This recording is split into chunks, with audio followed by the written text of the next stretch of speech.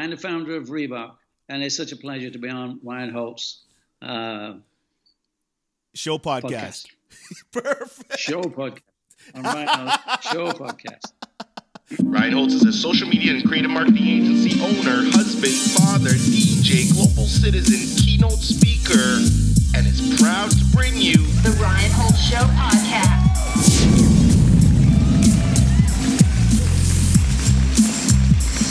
Hey everyone, welcome to another episode of the Ryan Holtz Show podcast. Today, I have the most amazing guest. But before we get to that, if you've not left a 5-star review on iTunes, please do so. And if you would like to see the full video version of this podcast, please go to youtube.com/Ryan Holtz, and you'll be able to see everything. I am standing here at 8:04 a.m. Canadian time.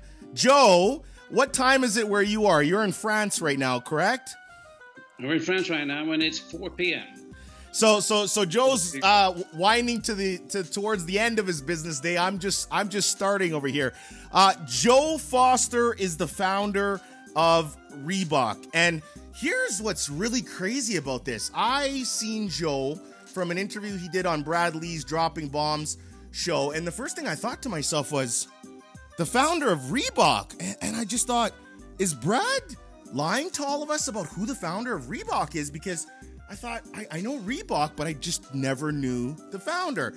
And it's really interesting because it segues into my first question for Joe. But before we get to that, Joe, welcome to the show, my friend. Right. Thank you for the invitation. It's a pleasure to be here. It really is. Thank you. Thank you so much. So I own a marketing agency, and I mean, we're always big on brand. And it's interesting because back in the day, if you ever had an employee or a team member try to put themselves, quote unquote, above the brand, they would be fired. And now, given modern day technology, which Joe's talked, at length about in several interviews, we have something called personal branding, where you're seeing a lot of the people behind the brand really come out into the forefront of the brand, ultimately humanizing the almighty logo. So, Joe, you talk a lot about you saying, hey, I wanted to build the brand and the story about why people need to Reebok as opposed to the Joe Foster show, per se. Why was that such a major thing for you at that time? Well, for me, the brand was everything. It was something that you start something, you give it a name, and the last thing you need to do is confuse people. We do have the J.W. Foster brand, which was started by my grandfather way back in 1895. But in order to get the story over or to get the brand over, you don't need to be up there in front of the brand saying, I am Joe Foster and this is my brand. No, the brand is just the important one. People just want to hear the name. They don't want confusion. So for me, it was a matter of you step back and you get the brand, the brand first. So people really fall in love with the brand, just as I did way back in 1960. Now you have a book called The Shoemaker, which I'm gonna put all the description and links in the show notes so everybody can go and check out and get a copy. And it's kind of, my take on the book is, it's kind of a monologue of kind of a story about, hey, this is what kind of went on behind the scenes. And I'm Joe Foster, and I'm one of the founders of a massive, billion-dollar brand. Could you speak a little bit about the motivation, why in, October 2020 that you said, hey, I'm going to actually come out and release a book now after all of these years? Well, it was 7 years before that when I made that statement to myself, and it took 7 years to get that book into print.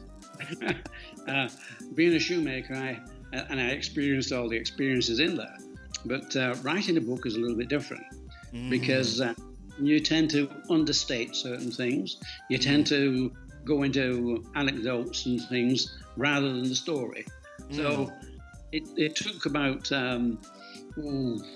5 years, I think, to get through all that. And then it's been 2 years to get publishing. So it took me a long while. I probably am not a natural writer, but, it's you need to get the right story over. And one of the reasons for that story is that so many people will see so many variations wherever you see it And I thought, no, it's about time we told the true story. Some people think that we just changed the name of J.D. Foster. And there are so many areas that people said, oh, they started in this place, we did this. But this story, this is actually what happened. And so the story is out there to say, this is where Reebok came from. And this is my story. So, yeah, I say 7 years ago, not just 3 months ago. Well, there's two questions that come to mind. I mean, number one is, it takes 5 years to write the book. Did you manage to come up with a system of saying, no, Joe, between the hours of 6 a.m. and 8 a.m., I need to put my pen to paper? And of course you get writer's block and you write something and you're like, this doesn't even reflect remotely what happened in the story. And you're not a professional writer, so there's a lot of rough drafts. Did Julie kind of knock on your shoulder and say, hey man, I'm keeping you accountable. You need to get this project finished and completed. We're going to set a deadline, or me and you are going to be having some disciplinary measures put on you. Well, not really. I don't think, being a shoemaker, having a story, there was no writer's block. That was not a problem. It was, there were too many stories. They just get covered. And the problem is that you get so far down a storyline, and all of a sudden you think, just a minute, we also did this. We also, now how do I make this into a story? Because you don't just go down one line. It's just not one step in front of the other. There are side steps. There are different things that happen in a life. And it's how do you bring what is important, what is not. And so it was a matter of putting as many stories as I could out, getting them in some chronological order, and then trying to make that into a book which made good reading and made sense. And so I needed help. I needed people to say, you don't need that, you didn't need this, and make more of that, because that's an important area of you. So it took some time to get it down, and no writer's block. And in terms of discipline, I think really it was, I don't think anyone was to discipline me. I think I was trying myself to get it right. And so getting it right meant I had to stop on numerous occasions and rethink, does this belong here? Did I make that journey at this time? Did I meet so-and-so at this time? And it's surprising. The thing to place, but slowly. And you need help. You mentioned earlier about the fact that you said, hey, there's been so many different versions of the story told by other people, some not even a part of the story, that you said, you know what, it's about time I tell the full story and the real story. And that comes down to narrative, and in 2020, with social media and technology, what we're finding is that there's so many different narratives around a story. Some are false, some are true. I don't even know if there's 4 sides to a story anymore. There's like 24 sides to a story, it seems nowadays. I guess I'm trying to frame the question as, a lot of people used to say, listen, I don't want to put my whole life on social media. I'm very private. Some things I hold true. But now you're starting to see more and more people that historically have been very quiet start to come out using social media and really saying, I am going to control my own narrative. Was there any kind of, prompt or motivation for you when you said, hey, I've read so many different versions. Was there any single thing that you said, I'm going to go and write the full story? Was there anything to really prompt you to do that? I think it's a process. I think that over the years, so many people will come up and say, a lot of friends, a lot of former work people would come and say, why don't you write your story? You should write your story. And it's always been my ambition. Well, it was Reebok. Reebok is so important, but Reebok has gone through so many things, and even now, it is owned by Adidas. So it's going through all this, and people say things. Well, I didn't know you did that, and I would say, well, we didn't. You only need to look up Wikipedia. Wikipedia has a photograph of Joe Foster. I don't even know who that person is. Who is that person? And you think, well, surely it's time to get this story correct, to get it straight. It's not a question of saying everybody needs to know Joe Foster. They don't.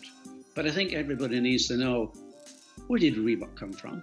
Yes. What's the history? And it is a family history. It is a Foster family history. And I've just previously, it goes back to my grandfather making himself a pair of spike running shoes in 1895. He was a real pioneer of spike running shoes and athletic shoes. And I think he actually is credited with the invention of the training shoe.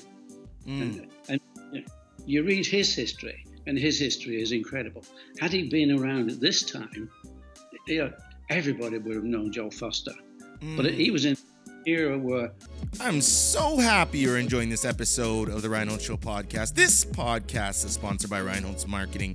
At Ryan Holtz Marketing, we offer branding, content creation, consulting to help grow you or your business or your personal brand inside of that business. We know that in a digital world, it is extremely important to have a great presence using the interwebs. This is where we come in, whether it's video production, social media campaigns, you get it. We're online. We help you succeed in whatever goals that may be.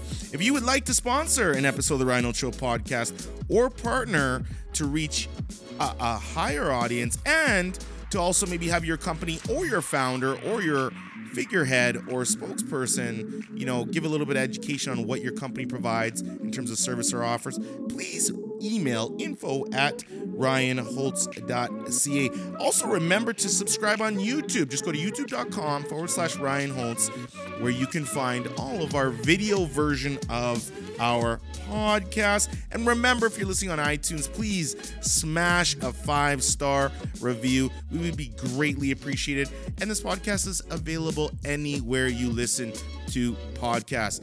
Always remember, curiosity should be your mandate. And just want to wish you love, prosperity, and happiness from the Team Holtz squad. Take care and enjoy the remainder of this episode.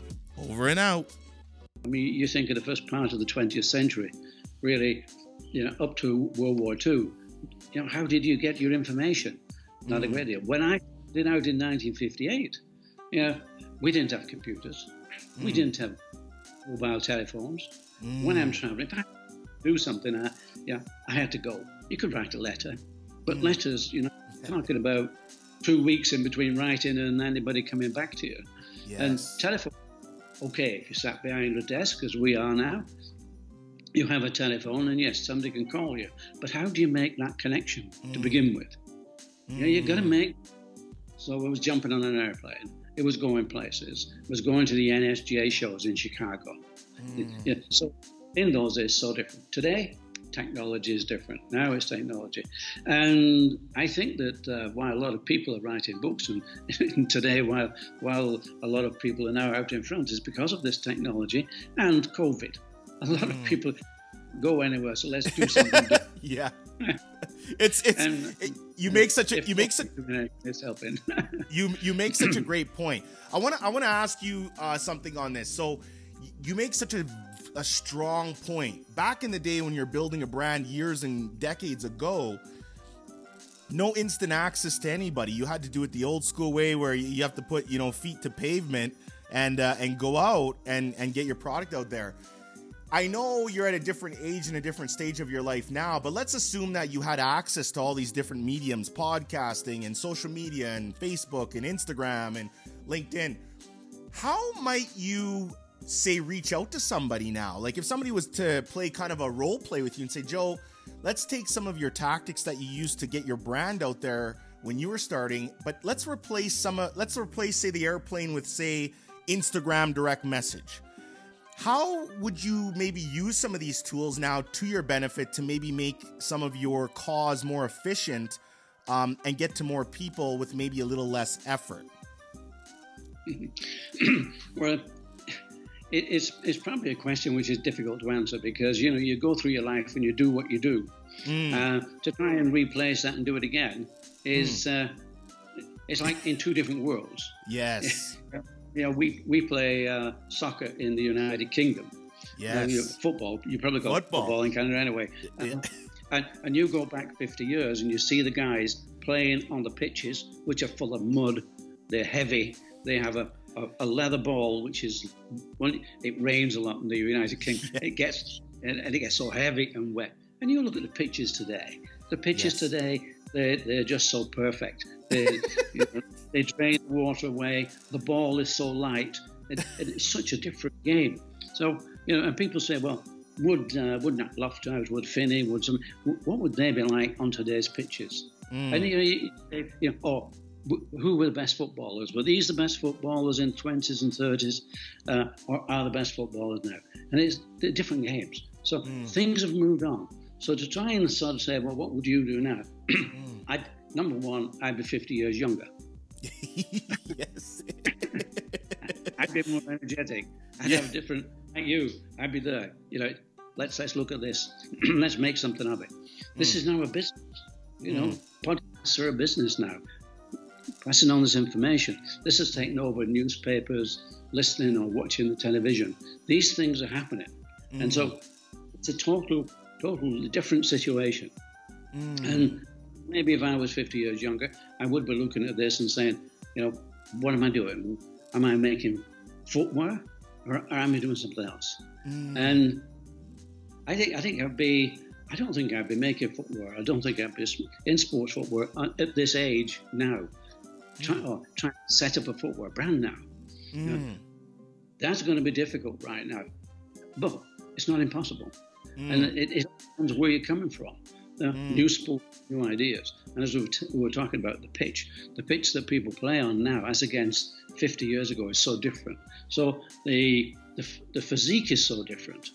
I mean, the guys were, I think, heavier then in terms of football, and with more contact, and certainly it was a different game. So I think it's a different game now if it comes to business. And I'm sure I'd be thinking something differently. Absolutely. What's amazing is, you look at access to people, even for instance, how instant technology flows. I seen you on Brad Lee's show. I think it was a little clip on LinkedIn, and I just thought, oh my God, I'd love to have Joe on my show. And I sent a direct message, I think 30 seconds after I seen that clip, and you got back to me 5 minutes later. I mean, so the speed in which you can get to somebody is absolutely incredible. At what point have you been sitting back, kind of looking at everything? Because obviously you haven't been involved with business for some time. But has there been any moments, or maybe a combination of moments, where you said, wow, the way humans are communicating, the way we're doing press and media is changing? When did you really kind of say, I think I'm going to get involved with that? And of course you have a book and you're saying, hey, I want to get out there and I need to get my book out there and do some media interviews. But, you've been in the game a long time. So for you, when did you really notice, wow, the tides are really shifting? Well, we've been you can't help but see the moves, the changes. You can't help but see that. You see it all the time. And I've been watching Reebok. Reebok's changed. We used to be in performance, but with Adidas, I think the decision for Adidas is which one of us does the performance. And of course, they bought Reebok, so it's their privilege. So they do the performance, and so they get seen. The visibility is through performance, through supporting football clubs, and then they do the replica shirts, things like that. So that's where they're. With Reebok, they've moved over more to sponsoring people like. Well, you mentioned Cardi B, you mentioned Street, right? you mentioned to get that kind of notoriety and to get that wider audience, you can't just stick into the performance lane. You have to go into, I call it culture, pop culture. You really have to touch into a wider audience, not just on the athletic side. But you mentioned Cardi B, which is kind of funny to me. Well, it is funny. I think it's one of the latest sponsorships that Reebok have done, but it's pop culture, it's fashion, it's where you are today. People are looking at this. Fewer and fewer people are, I will say, reading newspapers. They're looking at their mobile phones, or they're looking at laptops. And this is where the impressions come from. So people have to follow, where do the impressions come? Okay, performance sport is still heavily watched, and is still a big influencer. But people like Cardi B, when we have a lot of other, Ariana Grande, they did some sponsorship with Ariana Grande. Excuse me. So this is the way they've moved Reebok. To me, I think it's growing, and coronavirus has made it even more made a bigger audience, because people now, you can't go out, you can't do visits, you can't travel. So people have to come onto their computers. And the number of Zoom interviews that I've done in the last 3 months is incredible. And it's amazing. You know, you're sitting there in Vancouver, how many miles away? Probably 6,000, something like that. 6,000, and we're having a chat. And it's just as though we're in the office together. Yes. For me, I had to take that flight. I had to do that 6,000 miles at one time. So now we're totally in a different world, and this is where Reebok now they've been seen, because the choice was to put Reebok in the fitness area. Like, okay, aerobics was probably where Reebok really hit the ground running, and that's where Reebok became a really large company, and that was Hollywood and all the Hollywood A-listers that were wearing Reebok. That just spread, fantastic. So Adidas was sort of saying, well, why don't we sort of develop Reebok through the fitness scene? But the fitness scene, it's not, you don't go and watch fitness. You watch a football game, you watch a baseball game, watch a basketball game. Yes. Not many people watch fitness. It's something that you have to, well, who's in fitness? Right in those early days, Reebok had Jane Fonda. When the aerobic scene came, she was wearing Reeboks in her videos. Yes. So, yeah, and the videos are being watched by people who wanted to follow this new fitness scene. So, I think that it is an area where Reebok are now growing, and it's something really it's fairly new. When you think about it, this is fairly new. And I think COVID has probably moved it along 10 years. Yes. All of a sudden, we're all able to use this medium, because, people, we used to have video conferences on occasions, but getting a video conference was so difficult, so awkward. And you didn't really meet the people because the people were not relaxed. The people were sort of thinking, well, I'm just talking to a piece of glass here, it's a screen in front of me, and I'm not getting over my story. I think now people can, because it's so easy. You're on Zoom, you're on Skype, you're on whatever it is. And the way that business is being done, it's all now on the internet, shopping on the internet. I mean, it's just incredible. You were talking about Julie. Yeah, Julie shops on the internet all the time. It's so easy. We got a delivery about 2 or 3 hours ago. You don't have to go anywhere. It comes to your door. No. And, incredible. Julie sounds like my wife, because I tell her, I said, honey, I'm here. I'm trying to make money for our family. And as I'm making money talking to Joe Foster, founder of Reebok, she's probably buying some stuff on Amazon. I can hear the guys start to deliver it out of the house. But it's interesting, because you bring up a good topic. For our long distance clients, one of the hardest things to do prior to COVID was, have long distance clients that we would consult for, because they'd say, Ryan, I want you to visit me at my place of business, and I want to see you in the flesh. And we'd say, well, we can get everything done because we're digital marketers. Our product is all on the internet. We can do stuff for anybody around the world. And now they're saying, don't come, Ryan. Don't come to our establishment. Stay away. We're more than happy to do a video conference with you. And you do see that shift in what COVID has done.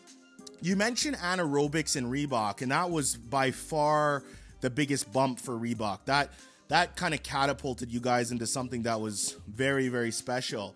And you talk a lot about the impact of luck and also timing. My 2 words that I really love are curiosity and passion. But for me, I always say ditch the passion and focus on the curiosity. And the reason I say that is I think curiosity gets you through the punches in the mouth. I think when passion, we don't wake up as humans every day and feel passionate. It's impossible every day to wake up and feel passionate, I think, because I feel that there's so many additives and so many elements to life that can knock the passion out even momentarily. But what I feel really does keep us going is the curiosity to say, what if we do this? What if we show up? What if we could get our brand into that place? What if? What would you say about kind of stacking up passion versus curiosity for you in your journey in creating, what very little of the human population will ever create, which is $1 billion company? And that's the facts. I mean, you're one of the few that's going to go in the history books, right? What would you say to somebody if you say, should you hedge your bet on passion or should you hedge your bet on curiosity? Yeah, well, I mean, a question like that, certainly for me, passion is very important. Curiosity, maybe you just put your nose in and you say, well, okay, interesting, go away. If you've got passion, you don't go away. The curiosity may sort of raise a bit of interest, but I think the passion is so important. When we have problems, Jeff and myself, we left the parent company and we set up as Mercury Sports Footwear. And 18 months later, we ran into trouble. You've probably seen it's in the book. I don't know if you've read it or not. We had this problem. We got to change our name. And okay, I was told to find 10 names and go and see if the registrar would accept them. and it was because in 1943, as a youngster of 8 years old, I'd won a book. It wasn't a book, it was a dictionary. It was a Webster's dictionary, an American dictionary. Why an American dictionary? I don't know, during the World War II, but it was. And I liked the letter R and thumbing through just to sort of say, let's see if I can find anything here. I found the word REEBOK, a small South African gazelle. Gazelle. That fast. That sounds good. So I took this to the registrar. I took it to an agent for the registrar and I pointed at it. I said, look, here's 10 names. These are birds and these are animals. But this is REEBOK. And I want this. We found it and we need to be in love with it. It needs to be our passion, because if we're going to be successful, we're going to love it. We've got to love it. And I think that's the beginning of where we start off and say, well, REEBOK takes over. J.W. Foster, yes, that was a company. And in Wikipedia, you'll read that, the grandsons came along and they renamed the company from J.W. Foster and Sons to REEBOK because that was a much better name. Well, it was a much better name. But the thing is that was the name that we needed people to pick up on. It was easy to say, REEBOK. It sounded good. And so the J.W. Foster brand, it's still a company. It still is there. And I think the shoes now, if you can get hold of a pair of shoes, I think you pay over $1,000. I think you pay these days to find one of the J.W. Foster shoes, because they're pretty rare species now. But that was it. And so for me, passion. Curiosity is okay, but for me, it's passion. Once you found something, curiosity does to me sort of lead me down a route of different choices, going different places because I'm curious. But when it comes to passion, it means devotion. It means single-mindedness. It means something that you drive. I don't think you can drive curiosity, but you can drive a passion. Interesting. Okay. I like that. What would you say? It's interesting because I look at the thing that you say a lot, which I find very interesting, because the topic of sales comes into play, especially when people are building good companies. And you say, you've said, hey, I was an average salesperson, but what I love about what you said is you said, I want to tell the story enough so that our end user or consumer actually says, I would like to wear REEBOK, which is going to force any retailer to say, well, if my customers are coming in asking about this product, maybe we need to carry this product. So you said, I wanted to build a brand that people would come to buy from me, not me necessarily sell it into their stores per se.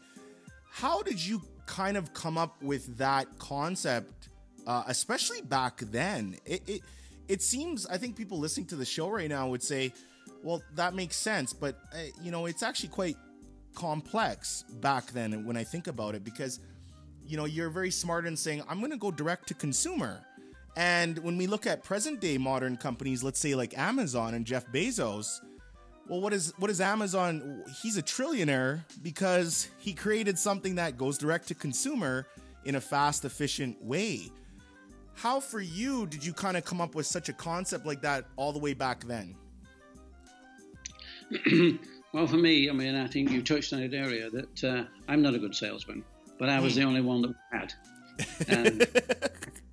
And I would go into to the retailer, and in those days we had small stores. There were small sports stores, and they carried everything from a piece of chalk for a snooker cue, a pool cue, anything like that, to whatever, football boots, footballs, everything. And I would go in and I'd say, look, I'm from Reebok. And they'd say, who? I said, Reebok. And what do you do? And I bring out my shoes. We're a sports shoe manufacturer, and we do this, and this.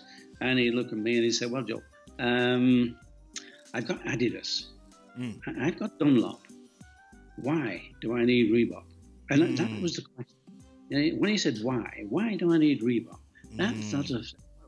And I could stand there and say, why? Why do you need Reebok? And the only reason he would need Reebok is if some people came in and asked him for Reebok. If there was a demand. If there's no demand, why should he sell my product? I'm trying to sell it to him. I'm not a good salesman. He doesn't need to sell the product. I think some retailers did sell products. Some retailers were good, but they had to believe in the products as well. Yeah. He had no reason to believe in Reebok. Why should he believe in Reebok? If he'd heard that somebody just broken a 4-minute mile in Reebok, oh, well, yes, he had a story. But we had a story. I was just selling I thought was good shoes. And so I had to answer the question why. And to do that, we used to go around to athletic meetings, to cross-country and road meetings that... And in the north of England where we were, of course, we were selling direct to athletes and they were wearing our shoes. And I would see them going past. And I said, that's my answer. Why does he need them? These are my customers. These athletes are my customers. So it was getting to those customers. And I was very lucky because in the United Kingdom we had the 3As, which is the Amateur Athletic Association, the handbook. And that book had 300-400 names and addresses of secretaries of every club in the country. Okay. That was a matter of sending a letter and just writing, offering a discount, offering a nice direct sort of business between the two. They could use the money to put into the club funds, because most athletic clubs really didn't have much money. So a little bit of money, that helped. I got well over 100 agents, well over, and that was the start. And our business was direct. And yes, the stores, the retailers started to phone me and say, we understand that you're selling your Reebok direct to clubs. And if you stop selling to clubs, I'll stock your shoes. Well, okay, so I'd succeeded in one thing, and that is giving him a reason to stock the shoes. But then I said, no, I'm not going to stop selling direct. So I said, look, with you, you're a retailer. We respect that. And we sell these shoes to you at wholesale price. I only give a very small discount to the athletic clubs. And if you want to buy the shoes, we certainly will supply you. But I'm not stopping what I'm doing now with clubs. And about 60-70% of the retailers decided, okay, we'll take some shoes. Because in those days, I don't think that the mail service was that good. It's much better today. And I think people also didn't trust the idea, especially a pair of shoes, that when they got them with the right size. And what do we do? Size, we have to start sending them back again. So a lot of people did like to go to the sports store and buy there. So we built up this relationship both with the retailer and our consumer, the consumer being the athlete. You know what's amazing is you know, you're a humble man, and it's interesting because do you ever ask yourself what makes Joe Foster different than the other few billion people that are residing on this planet? Because it's interesting how character. My wife and I, we talk a lot, and we always, you know, we'll meet some people, and I'm like, why is this person so cranky? And then why is this person so happy? And it could be an 80-year-old person. We've traveled a lot of places in the world. You know, we love Madrid and San Sebastian, Spain, and the Amalfi Coast. And it's amazing when, you know, when I tell people, get out and travel the world. Obviously not right now, but travel the world to see different perspectives, lifestyles, how people live. The character you were back then, building a business, you still see a lot of, and it's true, success always leaves clues. Because you still see a lot of those clues in your DNA at the age you are now. You know, one thing comes to mind is you're always willing to pivot. Open-mindedness to try new things. Podcasting, you're sitting in front and talking to a computer box. You know, such a different feeling. Like I'm talking to a computer box, but this computer box can get me a megaphone out to the world, literally. What have you ever sat back and said, what makes me different? Is it luck? Is it, you know, the good Lord above has, you know, blessed you with certain genetics? Is it, you know, all the above? Have you ever kind of thought about that? Like more of an introspective perspective on yourself? Well, I think you touched on it yourself when you said, is it luck? To me, it is luck. But luck is a matter of opportunities. A lot of people don't know if there's an opportunity comes along. If you see it, then it's luck. I mean, some of the opportunities that we saw, maybe would pass a lot of people, and they didn't know. You know, if the opportunity passes, opportunities pass people all the time. There's opportunity in front of there. If it's there for you, then fine. But what is luck? I mean, look, in the 1970s, I needed to expand our business. We were in the running business in the United Kingdom. Unfortunately, when Jeff and I started the company, we'd missed out on the football because by that time Adidas had taken it over. So to fight Adidas with soccer and football and boots and that would have been impossible. But we knew the athletics market. We knew where to go in, but it was small. The athletics market was in America. And in America, the British government decided they would like to see the sports industry export, and there's a free stand at the NSGA show in Chicago, the return airfare and half of our hotel bill. Well, that's a nice piece of luck. Why at that time did they come along? But I did see it, and I did sort of say, "Wow, we'll take that." And in 1968, I'm in America, and also what happened in the 1970s, running became a category that just grew. It exploded in America. Running became a massive, massive business. We were in running. We were perceived as a running company. You know, Clark's tried to get into that market, but Clark's are a street shoe. People they knew anything about running. But we had been really impressing people. We'd been fighting above our weight for a long time, but we were known as a running company. We knew our market. So people accepted us. And so during the 70s, and then the invitation to go to America. But although I went in 1968, it was 1979 before I actually broke into the market. 11 years. And 6 failed attempts, at least 6 failed attempts with other people trying to get them in. And I needed to find the hook. I wanted the key. And what was the key? The key was in Runner's World. Runner's World shoes. They started off rating 1, 2, 3, 4, which didn't work, but they rated them in star ratings, and 5-star was the best shoe. I needed a 5-star shoe, and it was in Edmonton that we launched our Aztec shoe. But we launched the gold range, and Aztec was one of the gold range, and that was the training shoe, which we knew we got that we would have a tremendous market, and. It was a success in Edmonton. Our gold range was a success in Edmonton Commonwealth Games. We got a lot of gold medals. We got a lot of good results. 1979, I showed this at the February Chicago show, and this is where I got Paul Fineman. I got Kmart. Kmart wanted 25,000 pairs, but at a better price. 25,000. were too big for our production, but I knew I had friends that I could get production from. Price, we had to go to the Far East. And the Far East, you could get the price. So things were happening all at once. By 1979, 1980, everything was happening for Reebok. But we got a 5-star rating in the 1979 Runner's World magazine that they brought out where they were rating shoes.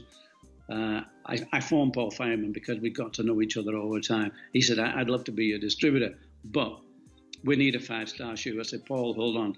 We got to wait till the magazine comes out. And on that morning, I knew the magazine was out. And I phoned him. I think it was lunchtime for me, but it was only 7 o'clock in the morning for Paul. So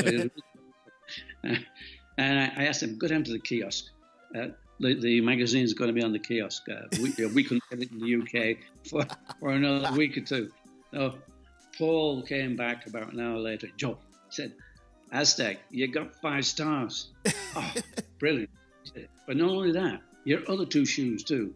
The other one was Inca was a spike and Midas was a racing shoe.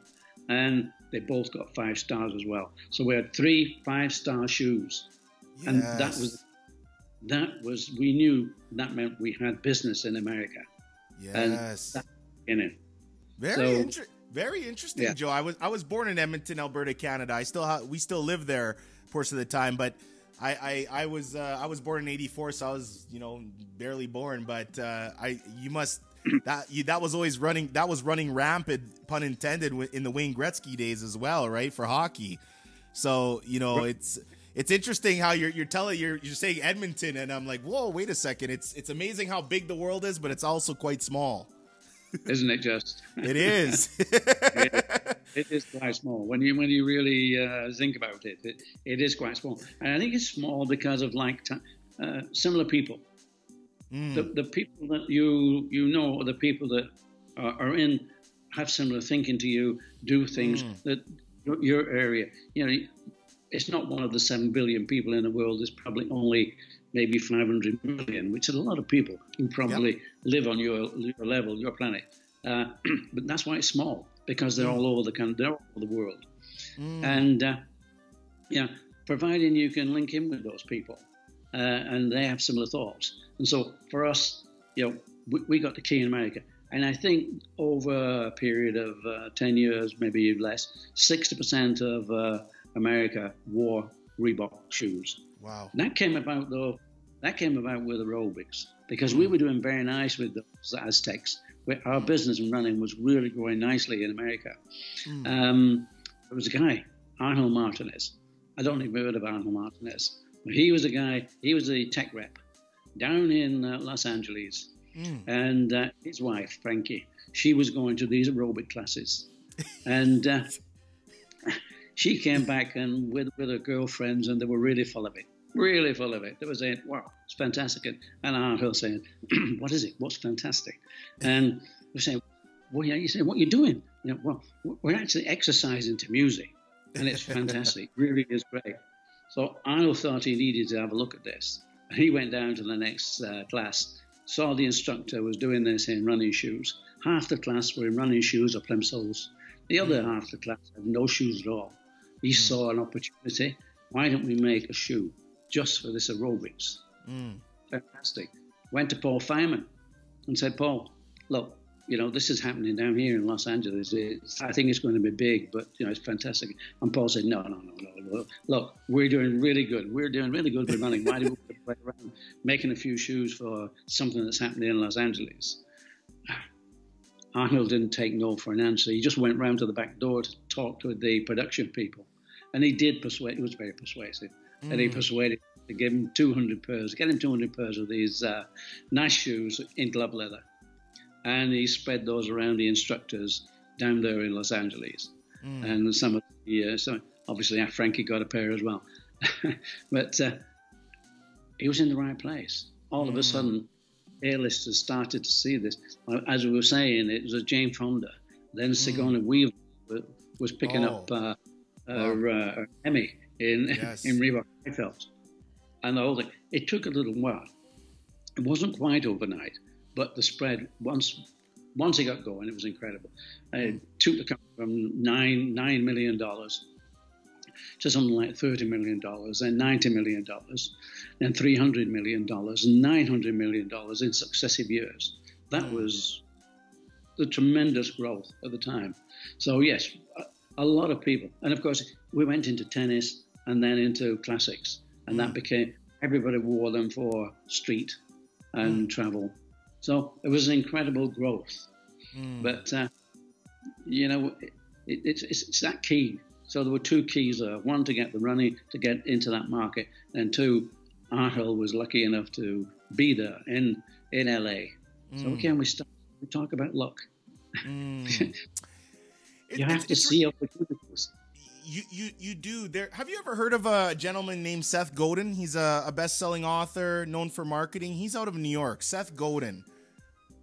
No, I don't know him, no. Okay, Seth Godin, we call him, well, North America, we call him one of the godfathers of marketing for sure, but he was on the show and he said, a big thing I'm very big on, especially with the listeners that listen to the show, because you have a lot of people who are doing very good business, some people are starting out in business, is the idea of relationships, how to build good relationships, because a lot of what you've said, this whole interview is very, circled around relationships. And I'm a firm believer nobody likes to be hustled. Nobody likes to feel like they're being hustled in any kind of relationship. It's not going to end well. For you, especially when, and Joe, there's levels to the game, right?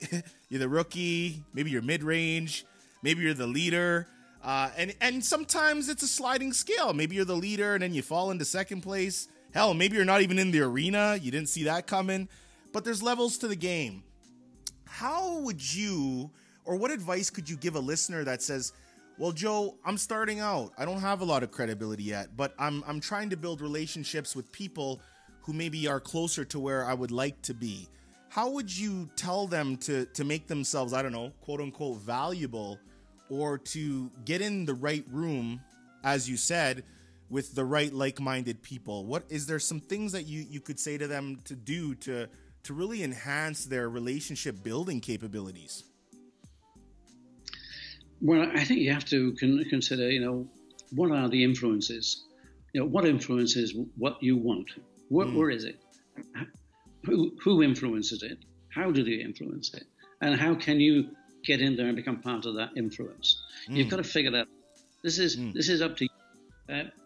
I don't know. When we knew that we had to influence the runners, we had to influence them to buy our shoes.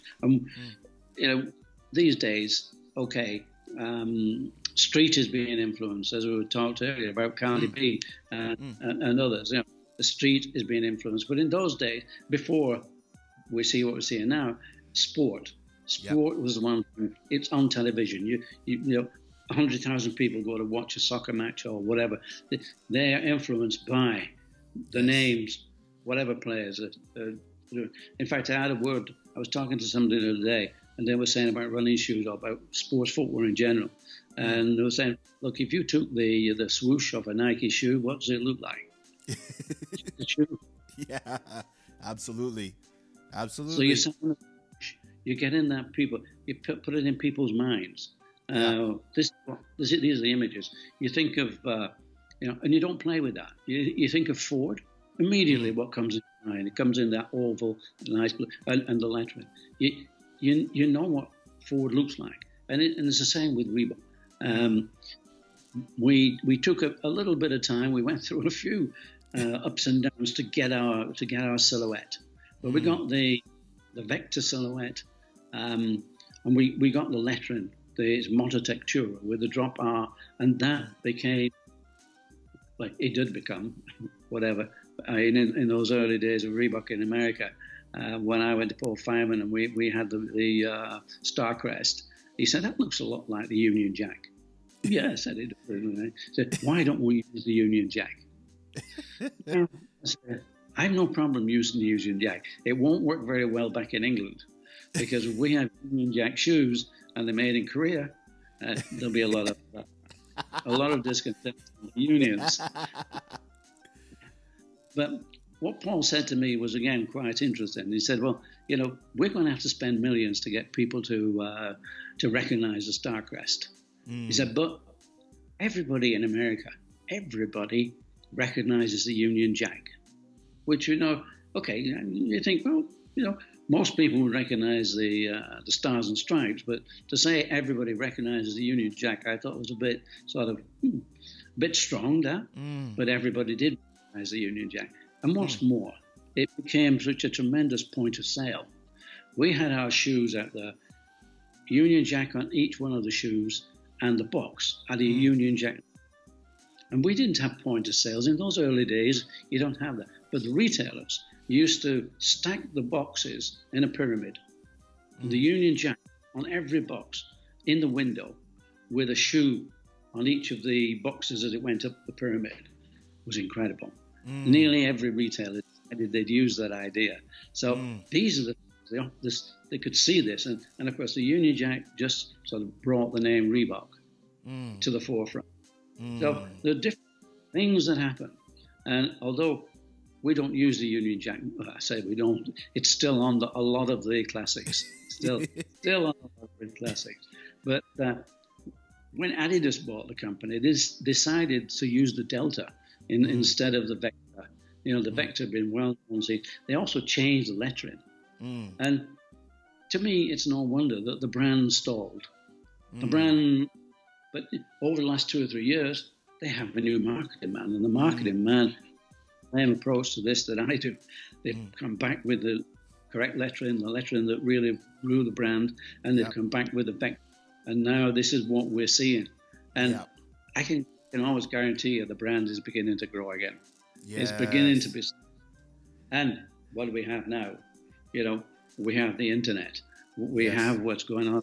And so I think the world is playing its way into where Reebok are right now. And so I think we might see this brand really come back. In fact, if they ask me and they want my help, I'm there. and I hope the book just gives a little bit of a push. Lets people sort of read it and see, this brand has a history. It has a history of 1895, Chariots of Fire. Those runners that were immortalized won their medal in the 20s in J.W. Foster's. And J.W. Foster, we made Reebok. So, there's a longevity for the brand, and I think people will recognize that. And so, add the good things together, forget some of the bad things, but that's in life. And I think that maybe COVID gives Reebok a bit of a push. Maybe there's a bit. So, who knows? I put out to social media. We got lots of questions back. But Anne O'Neill asked a great question. She used to play in the WNBA, so I actually fired her a message and I said, "What mattered the most in a shoe when you were playing basketball on the court?" So she asked the question. She said, "I would love to know how they developed the writing personalization on shoes, and what kind of brand loyalty it's created. I used to write with magic markers different words on mine prior to playing in games just to give inspiration." And she said she's a little superstitious. Well, superstition is very good. It is very good. The reason Nike have a swoosh is the reason that Reebok have a Vector and that Adidas have 3 stripes. Yes. This is the inspiration, because that either Bryant, Kobe Bryant, all these top players, they wore shoes like this, so they must be good. Yes. They must work. And if you believe that that's the psychology. The psychology is if it worked for them, it could work for me, and it will work for me. You don't have to think, well, these are shoes, they're just off the shelf. Somebody, anybody can make a pair of shoes. That's the easy part of this business. Anybody can do that. But to sell them, to inspire people to buy them, to inspire people to believe, and that's where influencers come in. You do this. You do the influencing, because if it works for them, and people like to associate. You like to associate with people. This is why so many people on the street will be wearing a Nike or an Adidas. Reebok is down a bit these days, but they used to be at the top. Back when I left in 1999, the end of 1999, we were number 1 sports globally. We were number 1, taking Nike, overtaking Adidas, and so my journey was done at that time. The pleasure, the challenges, they were over for me. But we went one, and getting back to number one, that's a tough job. But there's something good to get from. There's a springboard, and there are so many stories around in America. So many things that happened that it's a brand that really is now looking.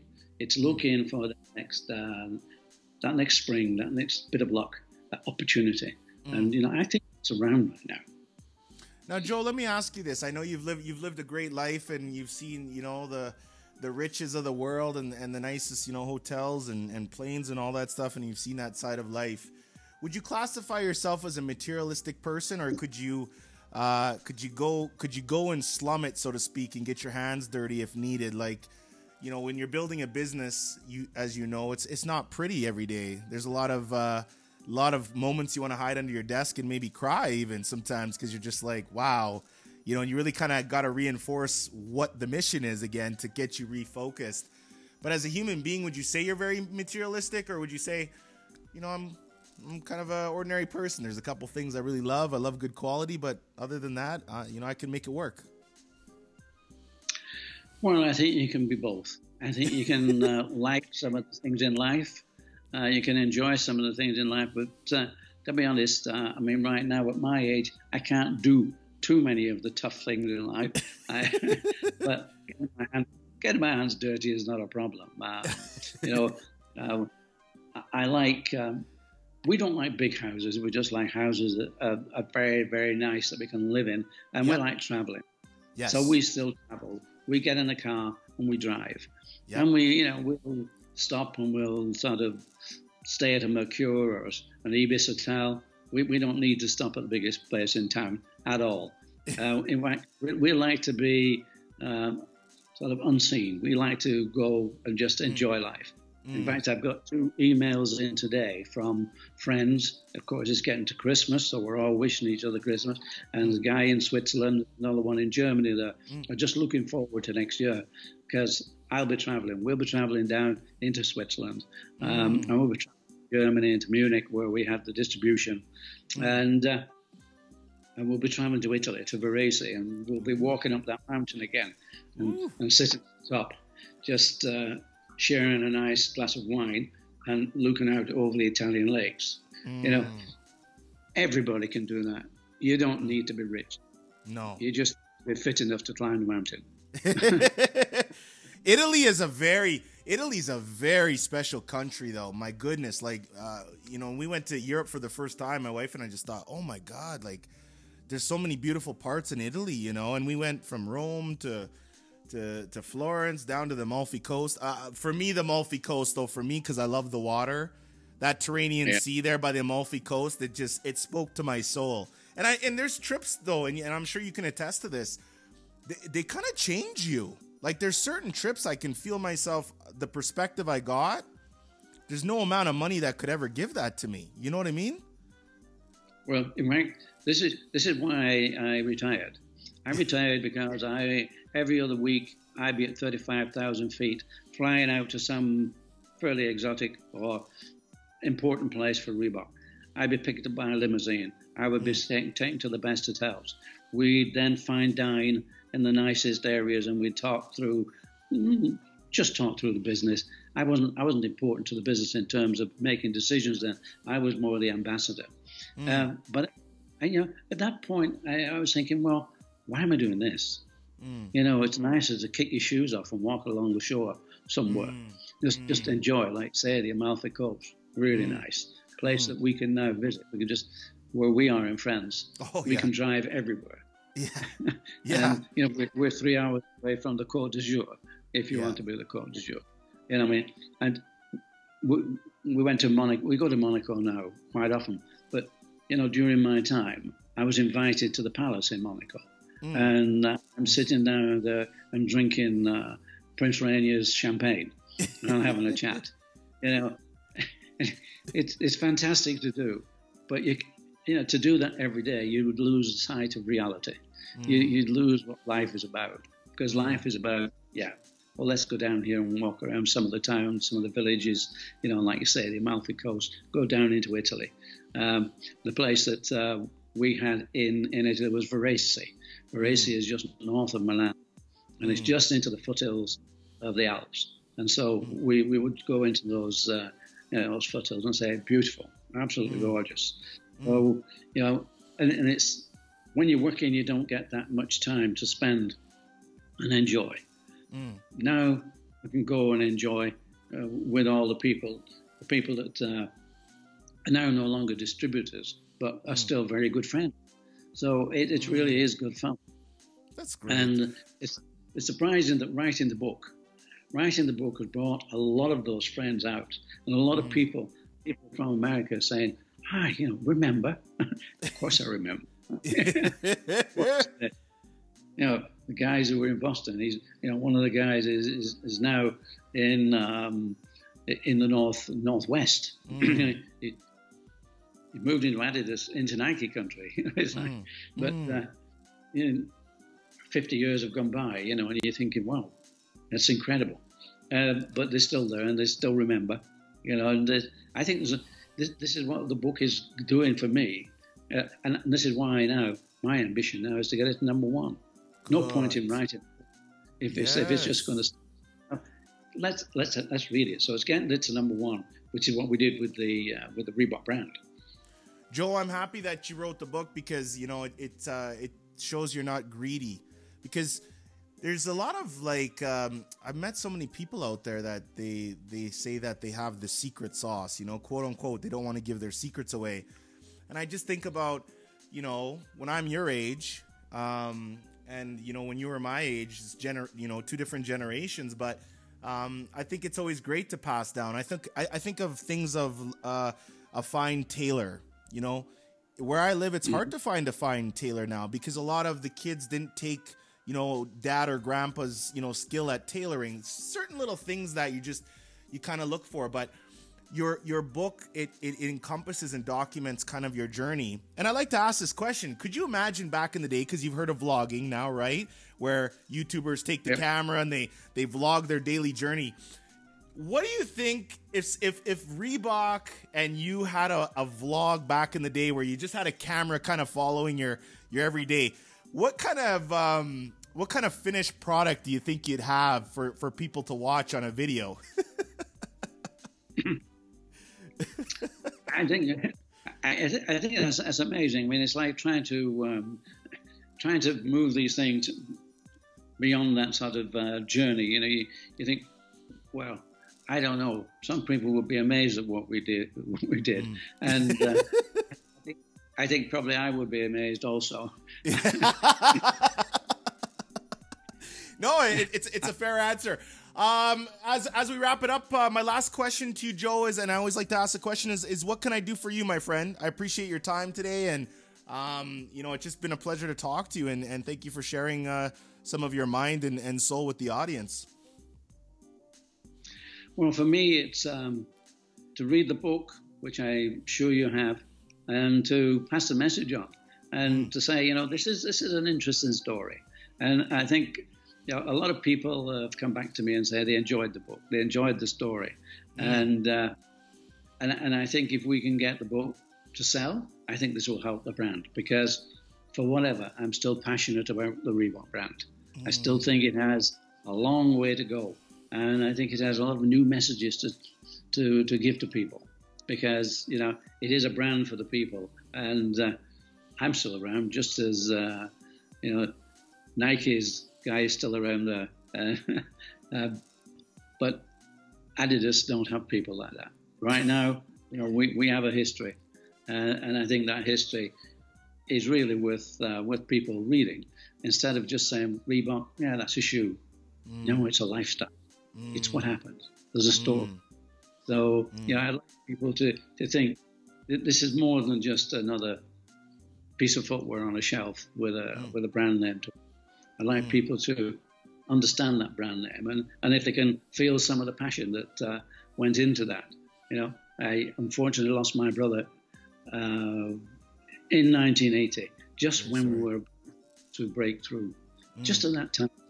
And I suppose it redoubled my efforts to get this brand out there, to what his dreams were as well as my dreams. So, when people look at that and read it, there is some suffering. Like you were saying, not every day. Some days you feel like crying, but you get up in the morning and feel that's going to be a great day. Every day is going to be a great day. The three most important things for me in business was fun, fun, and fun. If you're not having fun, yes. if you're not fun, you're not going to enjoy your life, and you must enjoy it. And you must be in love with it, and it's got to be something that you really want to get up in the morning to do it. And Joe, this is why I love doing these interviews. It started out as a passion project for me, and I've done TV and radio, a bit before. And I said, I really want to just talk to some of the greatest minds in the world as a conversation. And our whole mantra is curiosity. And it's I try to picture it's like when I talk to somebody on the podcast or the show here, I just want the audience to listen as though you're looking at two old friends having a conversation. And that's why I never send questions over, because I just like the conversation to flow and go where it may be. You know what I mean? Okay, yes, that's fine by me. I don't mind. Either way, I don't mind. It's, but when you start talking about brains, I'm no brain surgeon. I'm probably very dumb because I just focused. No. I wasn't willing to go places. I just wanted to do one thing, let's make this work. And I want everybody to know, if you check out Joe's Instagram, we'll link everything up. He's definitely a sneakerhead. I mean, he's every picture I see you in, you're in a pair of Reeboks. And I noticed that there's never any dirt on them. You keep those things crystal clean. That's a big thing for me. The shoes are always looking fresh. Well, I believe that's important as well, especially if you're an ambassador for the company. Yes, you're really going to make it. But yes, I mean, you go through life, you do many things. I've had a new hip, and I've also had a new knee because I competed at badminton, I played sport, I did running, I did things. But it wears you out. It does wear. And I find these days that wearing Reebok, somehow I can manage all day wearing Reebok. Some shoes, if I wear a street shoe, it doesn't do my knee or my hip any good. But Reeboks, nice and cushioned, they work for me. They do indeed. And last but not least, Joe, the stage is yours. How can people find you? Again, we'll put all the links and everything in the show notes, but how can people reach out to you and where can they grab your book? Well, they can grab the book through Amazon or any reasonable retailer these days. Not shoe retailer, book retailers, bookshops. They will have the book. But we do have, if you want to reach out, we have jwfosterheritage.com. That is our website, because we're talking about the Foster family as much as Reebok. So that's our website. If anyone wants to speak to us, they can see us on Instagram, they can see us on LinkedIn and Facebook and Twitter. Yes, and Twitter. Julie tells me. Yeah, she keeps me well prompted. And again, everybody listening, please give my regards to Julie. I appreciate her setting all this up. Last but not least, can you just say, hi, my name is Joe Foster, founder of Reebok, and I've been on the Reinhold Show podcast. You don't have to necessarily say it in that order either. No, I probably can't remember in that order. But I'm Joe Foster. I'm the founder of Reebok, and it's such a pleasure to be on Reinhold's